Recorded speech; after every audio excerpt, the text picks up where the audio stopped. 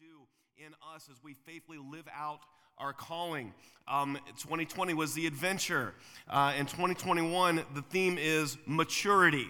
We want to mature in our faith. I think God is calling us as a church to mature in our faith, to become deeper, to become more rooted, to take our faith more seriously, to take it to the next level, maturity. And that's what this entire year is going to be based upon. We decided to start this year with a series on marriage. The reason is, I don't know if you all know this or not. I maybe only pastors know this because we're right in the front lines of it, but I felt like an EMT the last 3 months, dealing with depression, dealing with anxiety, with divorces, with all types of family issues, all types of things. I feel like I'm just running from one thing to the next the last 3 months, okay? And so when we looked at this, we just basically said, look, we need to shore up the marriages because the divorce rate has spiked in America because of the lockdowns, because of stress, because of everything.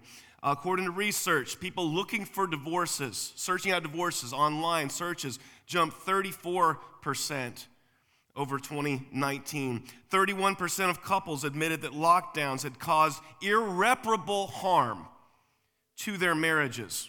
That's not, in other words, it's over, it's done. This cannot be repaired. And interestingly enough, newlyweds were the ones that were most hard hit. 20% of those seeking divorces had been married 5 months or less. So it is amazing that the people we think are living in wedded bliss are the ones that are falling apart the quickest, because their relationship has not had time to mature. And so we're starting off this year shoring up the marriages in not only our church, but in our community, because this is essential. We have to have strong marriages. And if you are struggling today, online, here, I want you to know that there is a way out. There is hope. There is a way out of the issues, and it's not divorce. It's not throwing in the towel. There is a way to succeed, not just to survive, but to thrive. And we're going to lay that out in this series. I want everyone, the title of this sermon is 12 Words That Will Change Your Marriage Immediately. Okay, and the main thing today is this: in your anger, do not sin. Everyone say the main thing with me. In your anger, do not sin. One more time. In your anger, do not sin. Okay, James 1:19 has 12 words. I've said it says, be quick to listen, slow to speak, and slow to become angry. Those are the 12 words that will change your marriage, that will change your life if you put them into practice. 12 words. The whole verse, the whole passage says this: my dear brothers and sisters, take note of this. Everyone should be quick to listen, slow to speak, and slow to become angry, because human anger does not produce the righteousness that God desires. Amen to that. It does not.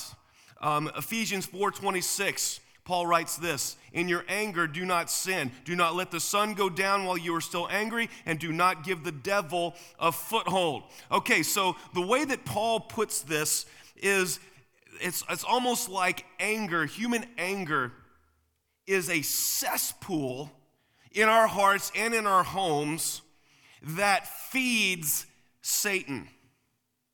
Feeds Satan. All right? It seems to imply here that anger is a hiding place for the devil, a hiding place for Satan in your life, a hiding place for Satan in your home. All right? That's what it seems to be. Like it's like having a yard where puddles gather in the summertime. Those of you that are in Kentucky and joining us from around the nation, puddles in the summertime mean mosquitoes, right? And in my particular backyard, they're monstrous. They like me more than anybody else. We'll be sitting outside. I will get 20 mosquito bites, and no one else in my family will get any others. So I'm particularly keen to this. Whenever you see a puddle in the summertime, you know that mosquitoes aren't far behind. Anger is like that. It's the place where Satan spawns, for lack of a better term, okay? Anger is it's like the place where Satan can invade your home, your life. It's like his food source. Anyone ever had a roach problem in their house? Yeah. My junior year in college, we had a roach problem. I take that back. We didn't have a roach problem. We had a food problem. My roommate had a food problem. He would leave food sitting out. He loved ramen noodles. There's always a thing of ramen noodles. Well, he would eat like 3/4 of them and leave them sitting there. He would order pizza and leave the pizza crusts sitting there on his desk, on his bed. Wasn't the most hygienic of people. He'd eat candy bars, half-eaten, everything all over the room. Well, one night, this is bad, y'all. This is bad. I woke up and I knew something was wrong. You kind of wake up and you know that something's wrong. And I felt something on my face. There was a roach on my face. And I hit it and knocked it all the way across the room. There's another one sitting on my pillow looking at me. And I thought to myself, okay, it was like 2 o'clock in the morning. And it was February, and it was cold, but I got my pillow and my comforter, and I went out and I slept in my truck, my standard cab. It wasn't even like a car. It was a standard cab, Ford Ranger. I slept out there because I was being invaded. And the next day, you guys, my roommate and I had a reckoning. We eliminated the food source. We didn't have a roach problem after that. You guys, anger is like that. What Paul says. He says, in your anger, don't sin. Don't give the devil a foothold. That's what the Word of God says. Okay? Wherever Satan finds anger, that's where he will go and multiply. Imagine the roach. Your anger is like food being left out. And when food is left out, ants and roaches aren't far behind. The same thing is true of your anger in your home, in your life. Wherever that puddles, whenever it groups, whenever it stays, that is where Satan will spawn. He feeds off of it, is what Paul is saying here. So let's take an inventory. Let's just start personally, because not everyone in here and online is married, okay? Not everyone is, but everyone is susceptible to this. So let's take a stock. Is there a puddle? Is there anger built up in here in your life that is allowing Satan a foothold? Maybe he's having his heyday in your home right now or in your life. Okay, that's what Paul is saying. You eliminate the sin that accompanies anger. You don't feed Satan. You don't give him a foothold in your home. And you don't give him a foothold in your marriage and in your life. I want everyone just to pause and have some self-reflection right now. Does Satan have a food source in your life, in your home? If so, you won't have a marriage for long. You won't have a home for long. The more you feed Satan, the stronger he will be in your marriage, in your life, and in your home. See, the Bible tells us something. It says, in your anger, do not sin. See, the Bible does something brilliant here. I love this. I hope that you guys catch this. See, all over America and pop culture right now, we can't handle anger. You know that we can't, you know why? You know why we can't handle anger? Because we have an entire school of thought saying that whatever you do in anger is okay. The whole movement, the whole school of thought is called triggering. Have you heard of this? This is what happens when you are triggered. So what happens is if you believe in triggering, which I don't, but there are people that do. This is what happens when you are triggered. You become the victim. You become a person who is no longer responsible for his or her actions. That's what, when you're triggered, all of a sudden, all bets are off. And it is the other person's fault because of what you do. If I am triggered, let's say that I bought into the pop culture, pop psychology, and everything like that about triggering. If I am triggered, I can punch you in the face. After all, it's your fault. You triggered me. I can curse. I can swear. I can be whatever I want to be. All bets are off. All self-control is off because I'm triggered. And I can feel self-righteous and moral and not having any type of conviction on my soul because, after all, you triggered me. That's what's going on in our world right now. The Bible tells us something completely different. He said, the Bible says this. The Bible says that anger is simply a part of life, and it is up to you to respond appropriately. It says, in your anger, do not sin. A Christian should never use the words, I'm triggered, to justify his or her actions. Never. Because we are not under control of outside circumstances. We are under control of the Holy Spirit. Amen? Christians should never use I'm triggered as justification for actions. Trigger movement says, in your anger, it's okay to sin. It's not your fault. While the Bible says, in your anger, do not sin. So in your anger, church, do not sin. Anger is a part of life. It's just an emotion. But what we do with it is completely under our control. So the first thing that happens, first thing in anger, do not sin, we see no violence.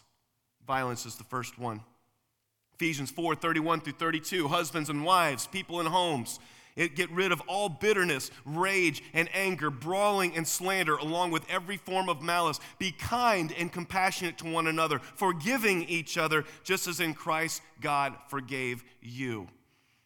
You see that? What if husbands and wives, kids, what if your parents did that? What if your homes were free of bitterness, rage, and anger, brawling, slander, and instead they were kind and compassionate to one another? What would your home be like? What would your home be like? See, I can't believe this even needs to be said in a church. I can't believe it even needs to be said in church, but it has to. Violence is a sin. Sin, especially in marriage. And this isn't just for the men. Ladies, this is for you as well. There are more men than you think that are victims of domestic violence. Neither of you should become violent in your anger.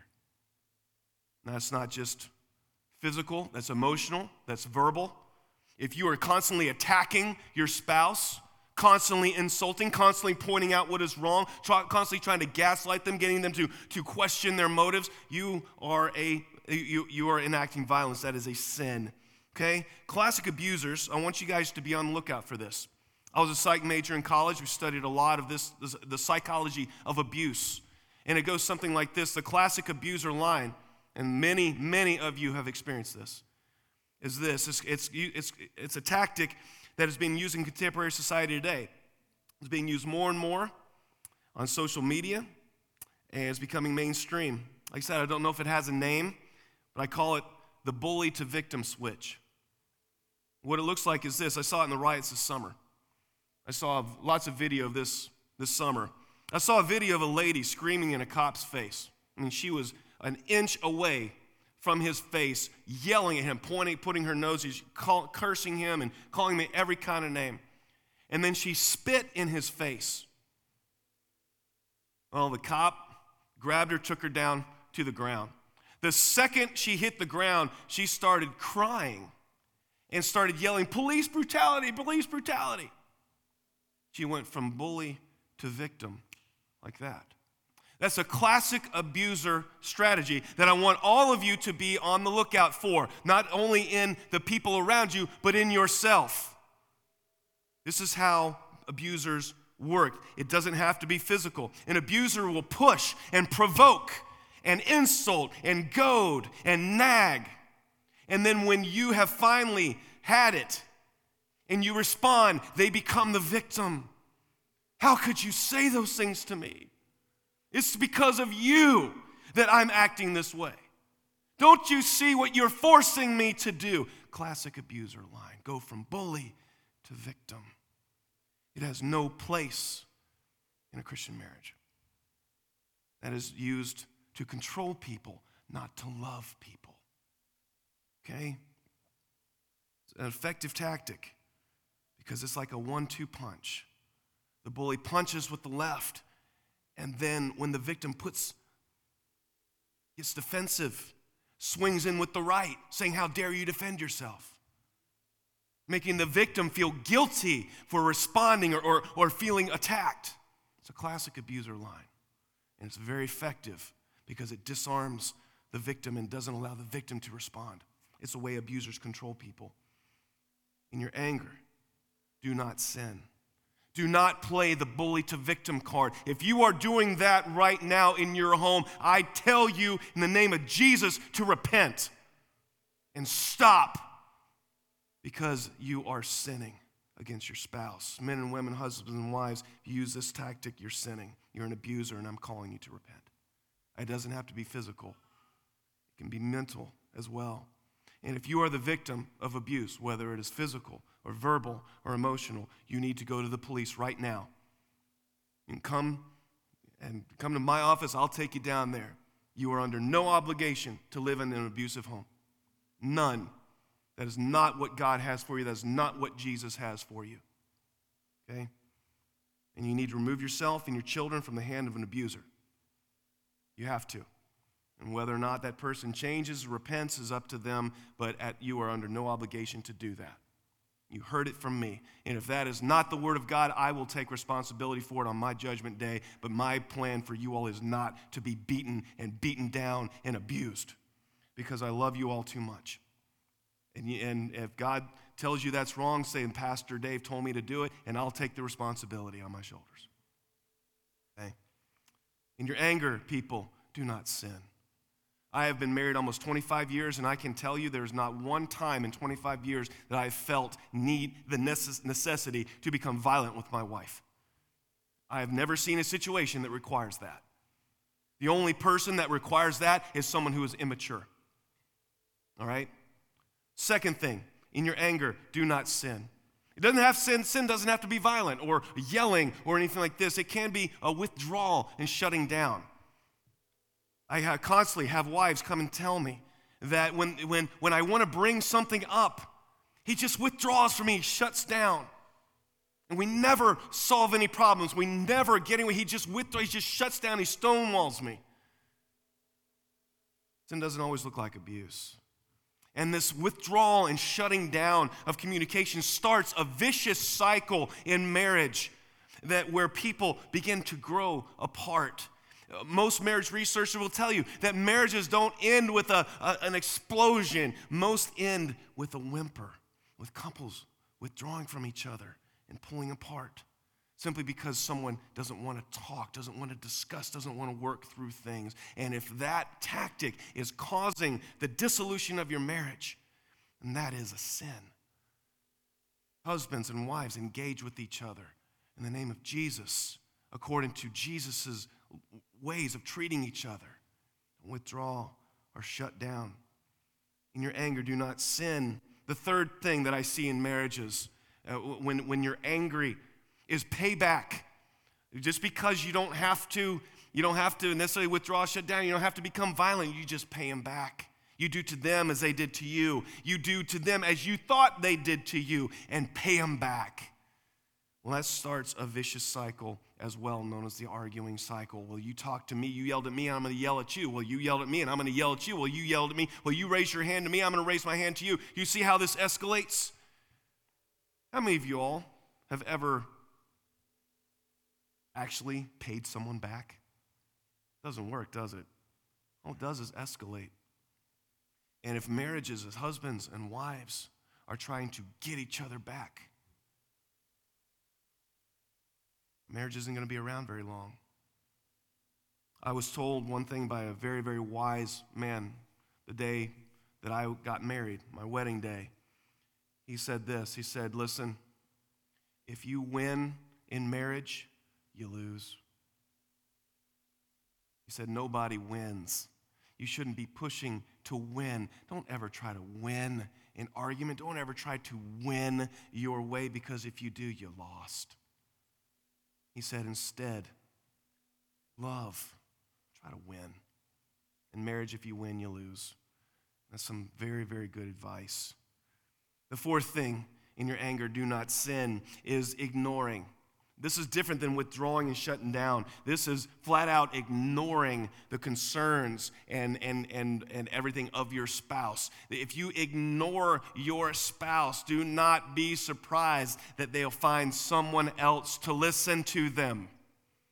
If you ignore needs, if you ignore concerns, these kind of things, just push them under the carpet and they'll take care of themselves. No, they won't.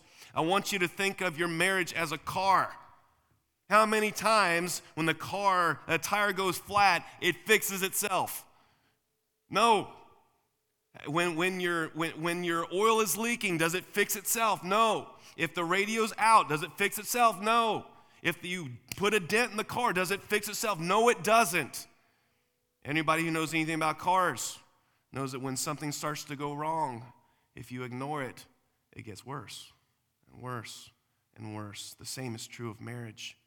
If there's an issue and there's anger, if you ignore it, it is only going to grow. Remember what happens in marriages with anger. Satan comes in and he spawns and he multiplies and he begins to do his dirty work, wrecking your marriage. In your anger, do not sin. Ephesians 4:29 says the Bible gives us a different vision. The title of this series is The Countercultural Marriage. What we just described is what I've seen in marriages. They're not to be this way in the church. Instead, Ephesians 4:29 gives us a different vision for marriage, for our homes, for our lives. Listen to this. Do not let any unwholesome talk come out of your mouths, but only what is helpful for building others up according to their needs, that it may benefit those who listen. I want everyone to stop right there. The Word of God is a mirror, you all, that we look at ourselves into.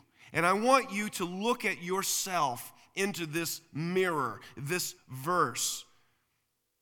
I want to ask some questions. Let's just go through this verse. Has any unwholesome talk come out of your mouth towards your spouse? Kids towards your parents? Parents towards your children this week? Just this week. Not the whole, just this week. Has what has come out of your mouth been helpful for building them up? And kids, I'm talking about you with your parents too. You're not off the hook on this. According to the needs, and what has come out of your mouth, you all, benefited those who listened? See, this is the vision that God has for Christian homes. Do not let any unwholesome talk come out of your mouth, but only what is helpful for building others up, that it may benefit those who listen. How many of you all, if that was the test to get into heaven, we'd fail? Just this week. I'm not talking the course of life, just this week. Well, this is the conviction point. This is where we change. This is where God lays out the vision, and this is where we go. Okay? Instead of in your anger sinning, do Ephesians 4:29. When I was a youth minister, we had camp, and we came up with this thing called 429 out of Ephesians 4:29. If someone was complaining or whining, we could 429 them. We could go up to somebody's whining and complaining about this. We go, Ephesians 4:29, they'd have to shut up. It was great. Maybe we need to start doing that in our homes. Maybe you need to start 429 in your spouse. You know, they're complaining about this, or some unwholesome talks coming out of their mouth about work or anything, like you go, Ephesians 4:29, and they have to change. Maybe we do it with our kids. Parents, start 429 in your kids. Kids, start 429 in your parents. They need it. Believe me, they do. Do not let any unwholesome talk come out of your mouth. The Bible gives us a different vision for marriage. Second thing, point number 2, 12 words. Be quick to listen, slow to speak, slow to become angry. These 12 words. Okay, I want to take those four things, and I want to put them into James 1:19. Everyone, be quick to listen, slow to speak, and slow to become violent.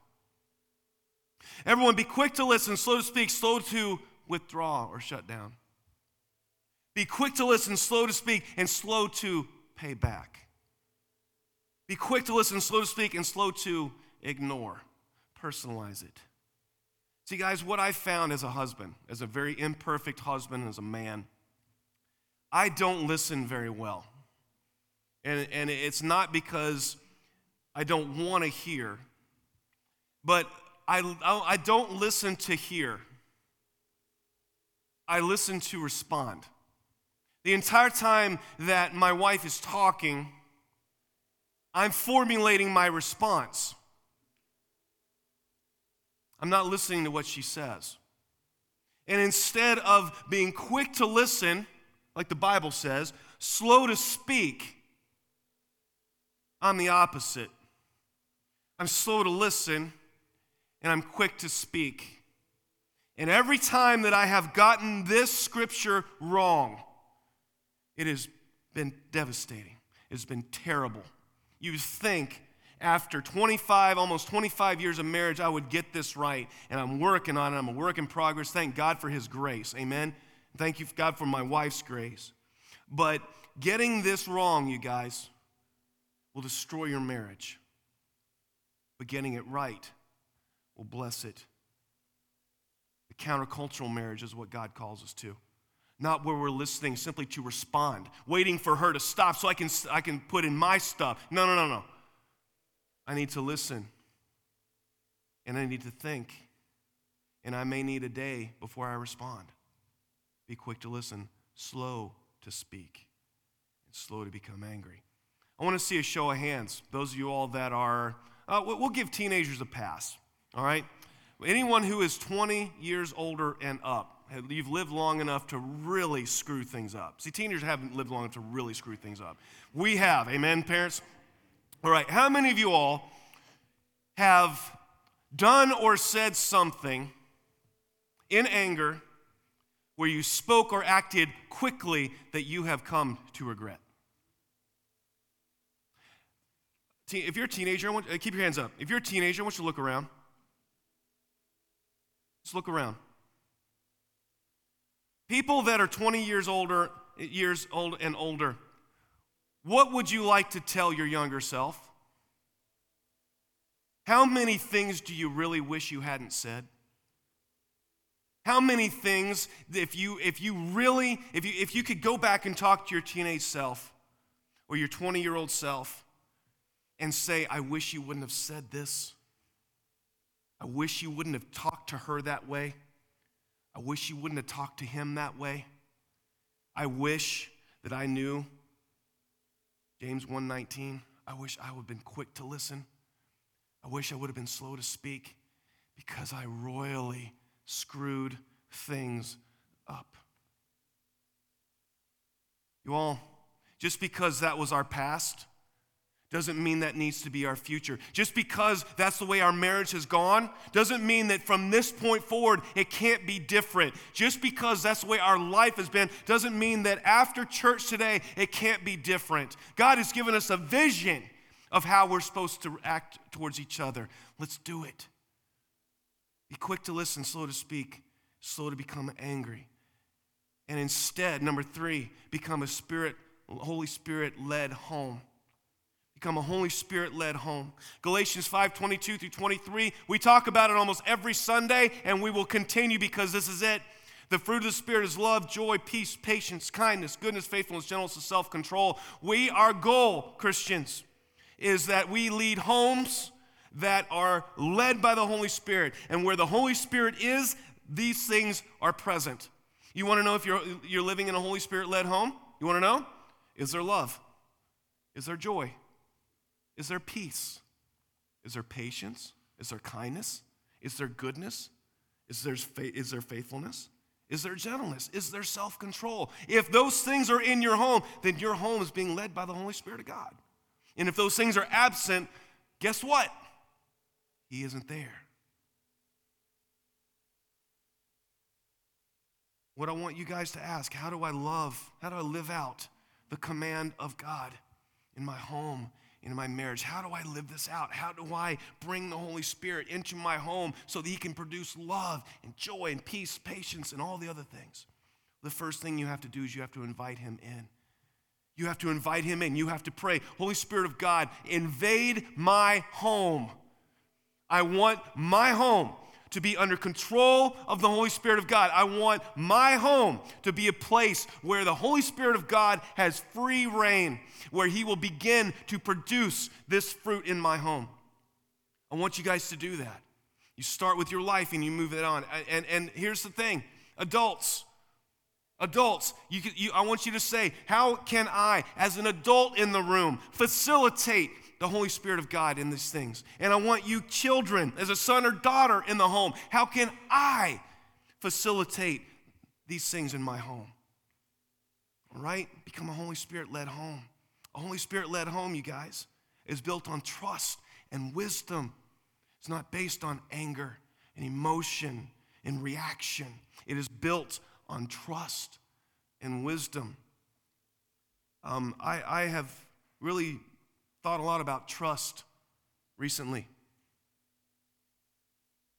If y'all want to know why our homes are the way they are, why our nation is the way it is, it's because there is no trust. Trust is the foundation of everything. You cannot have a marriage without trust. You cannot have a church without trust. You cannot have a nation without trust. We cannot have law and order without trust. You want to know why people react to you the way they react to you? It's because they either have a good amount of trust or a small amount of trust in you. That's why. So the Christian home must be about building trust, because the Christian home is built on trust. Trust in God, trust in each other. I wrote on my Facebook page this week, if you want to go back and see it, I wrote about trust and how there is very little hope for any organization without trust. If the people in this church don't trust the pastors and the elders, and the pastors and the elders don't trust the people, we're not going to have a church for long. If husband and wife don't trust each other, they don't trust that they are where they say they're going to be, with who they say they're going to be, the marriage is going to fall apart. And in our nation, if left and right don't trust each other, if people in government don't trust each other, the nation's going to fall apart. There's no foundation. And that may be what God is revealing to us in 2021, the fact that we must become people that are trustworthy. There's not much I can do about government. There's not much I can do about what goes on in Washington, D.C. There's really not. Neither can you. But you can be a person that is trustworthy, that person that can be trusted, a person whose word is good, a person who is consistent day in and day out, a person who is where they say they're going to be, and they do what they say they're going to do, because that, you all, is how you build a marriage. That's how you build a marriage, on trust. Now, the problem is that trust is very slowly gained and very quickly lost. The adults in the room will tell you that you can destroy in one instant everything you have spent your life building. Many times, trust doesn't come back, so never violate a trust. Maybe that's the word for the Holy Spirit has for us today.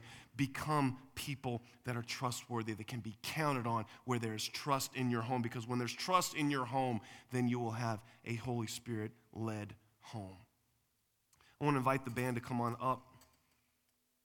There's no doubt that we're in a culture war right now. There's no doubt. We can bury our head in the sand and say, no, it's not happening. Of course it's happening.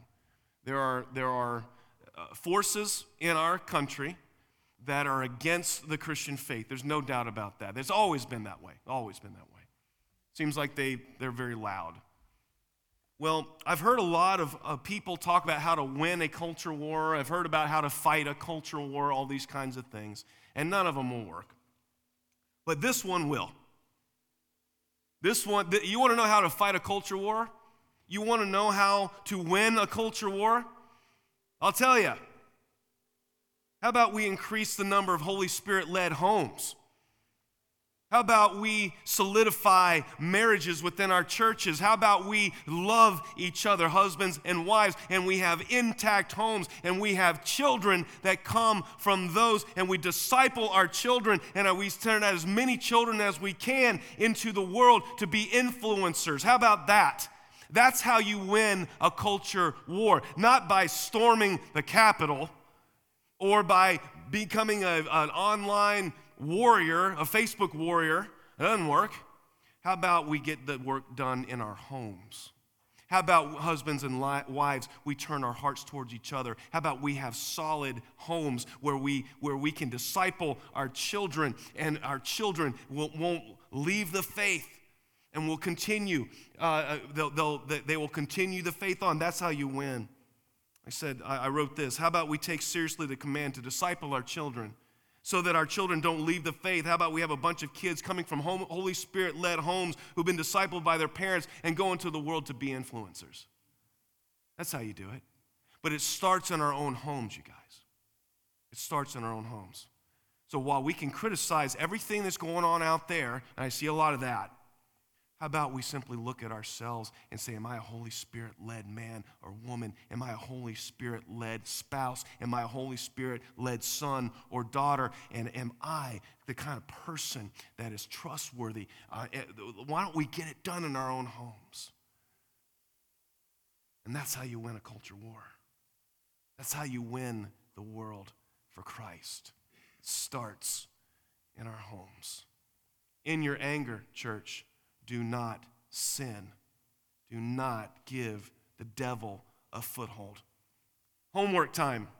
When you leave here, I want you to go back to your home, and I want you to think seriously about the places in your heart or in your home where Satan has a foothold. And do what I did and my roommate did. Get rid of the food, guys. Get rid of the food, the cockroaches scatter. Get rid of the anger, Satan will flee. Amen? Amen. I want to invite you.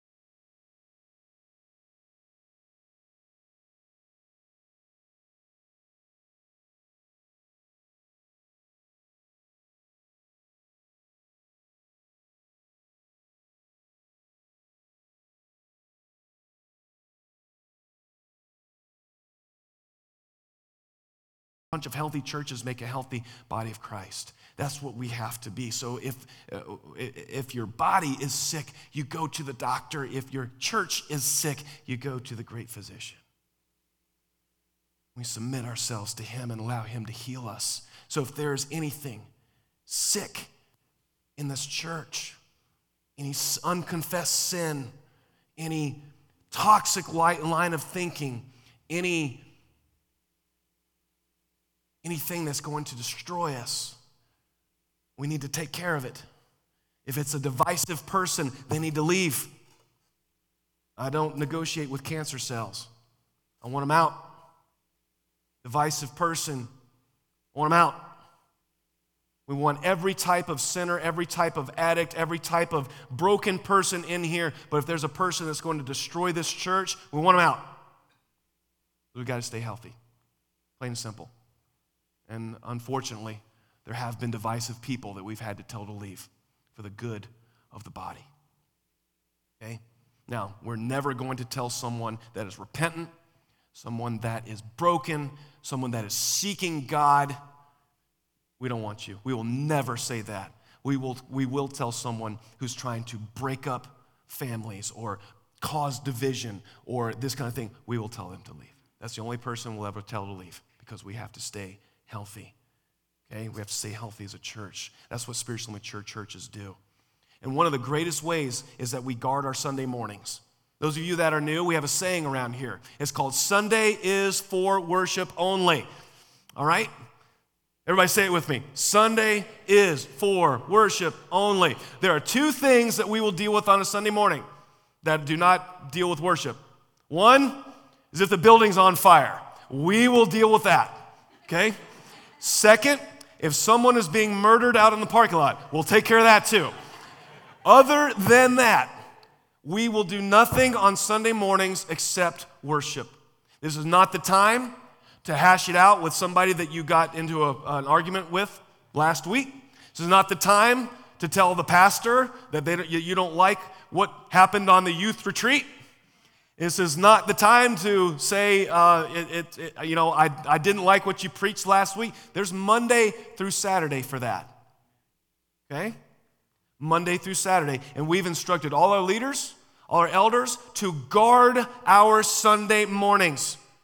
We are guarding, like the apple of our eye, our Sunday morning time. When you come here, you should have nothing on your mind but worship. Nothing but worship. We get 1 hour a week together, y'all. Let's not spend it doing anything except worship. If you have a problem or something, church is open Monday through Friday. Come talk. Don't bring it to Sunday morning.